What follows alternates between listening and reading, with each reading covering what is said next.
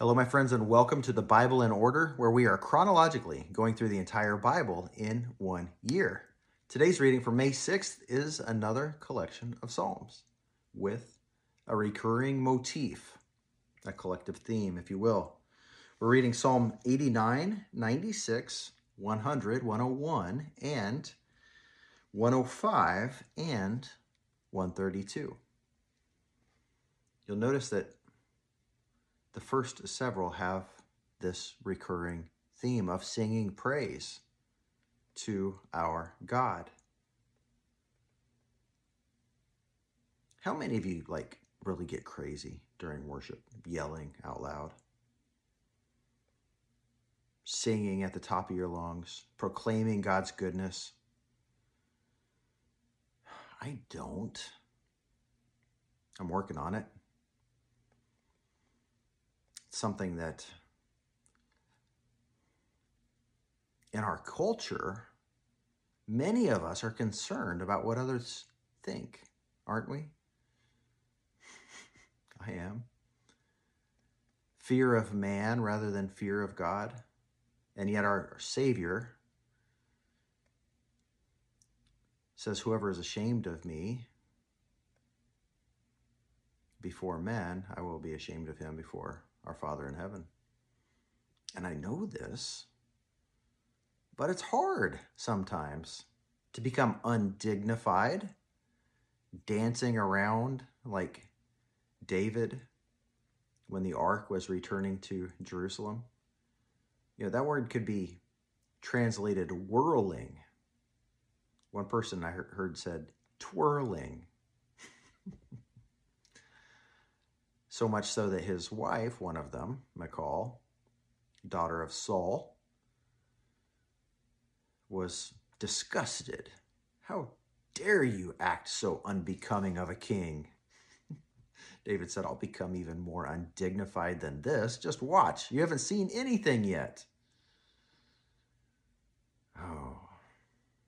Psalm 89 begins, I will sing about Jehovah's faithful love forever. I will proclaim your faithfulness to all generations with my mouth. I will declare faithful love is built up forever. Psalm 96 begins, sing a new song to Yahweh, Jehovah, the Lord, your Bible might say. Let the whole earth sing to him. Sing to Yahweh, bless his name, proclaim his salvation from day to day. Psalm 100, you're seeing this theme unfold. Let the whole earth shout triumphantly to Yahweh. Serve Yahweh with gladness. Come before him with joyful songs. Acknowledge. It's like declare. Speak it before other people, what you know to be true. Acknowledge that Yahweh is God. He made us and we are his people. We are the sheep of his pasture. Enter his gates with thanksgiving and his courts with praise. Give thanks to him and bless his name. For Yahweh is good and his faithful love endures forever. His faithfulness through all generations. Psalm 101, I will sing of faithful love and justice. I will sing praise to you, Yahweh. I will pay attention to the way of integrity. When will you come to me?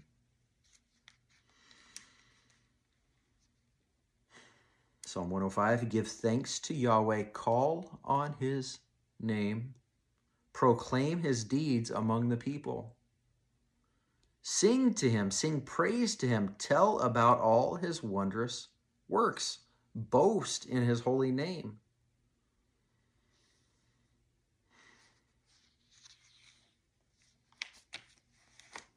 This reminds me of Zephaniah chapter 3. You know, it says that he rejoices over you with singing. The God of the universe, the creator, He rejoices over you with singing. He looks down at you and he's so pleased that he made you. He sings over us. Should we not also sing to him? In Jeremiah it says, before I formed you in your mother's womb, I knew you, God says to Jeremiah. If it was true for Jeremiah, of course it's true for us as well. He knew us. He knew our thoughts. He knew everything we would ever do or say or think or feel, whether good or bad, whether pleasing to him or repulsive. And yet, even before he made us, he knew intimately everything we would ever do, everything we'd ever say, everything that we would ever think.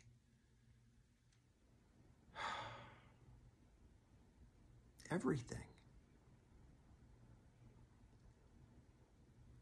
As repulsive and as disgusting and selfish as we can be, as I can be.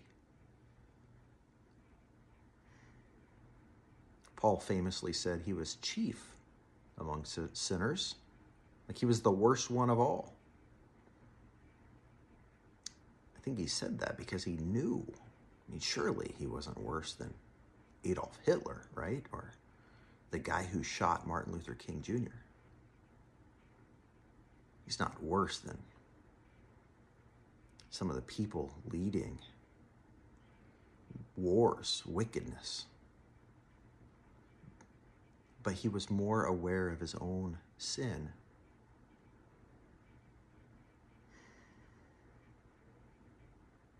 We should all feel that way. We should all feel the weight of our own sin and the goodness of God, that even before he created us, he knew all of the terrible things we would do, all of the great and wonderful things that we would fail to do.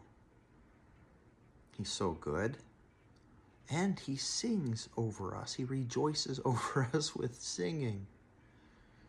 Should we not also proclaim his goodness, his salvation, the fact that he rescued us, he rescues us, he did rescue us from our own sin, from our own fleshly desires. He's so kind that way, our God. And so we will bless his holy name. We will do what the psalmists did and proclaim his goodness from day to day with our mouths, for he is worthy.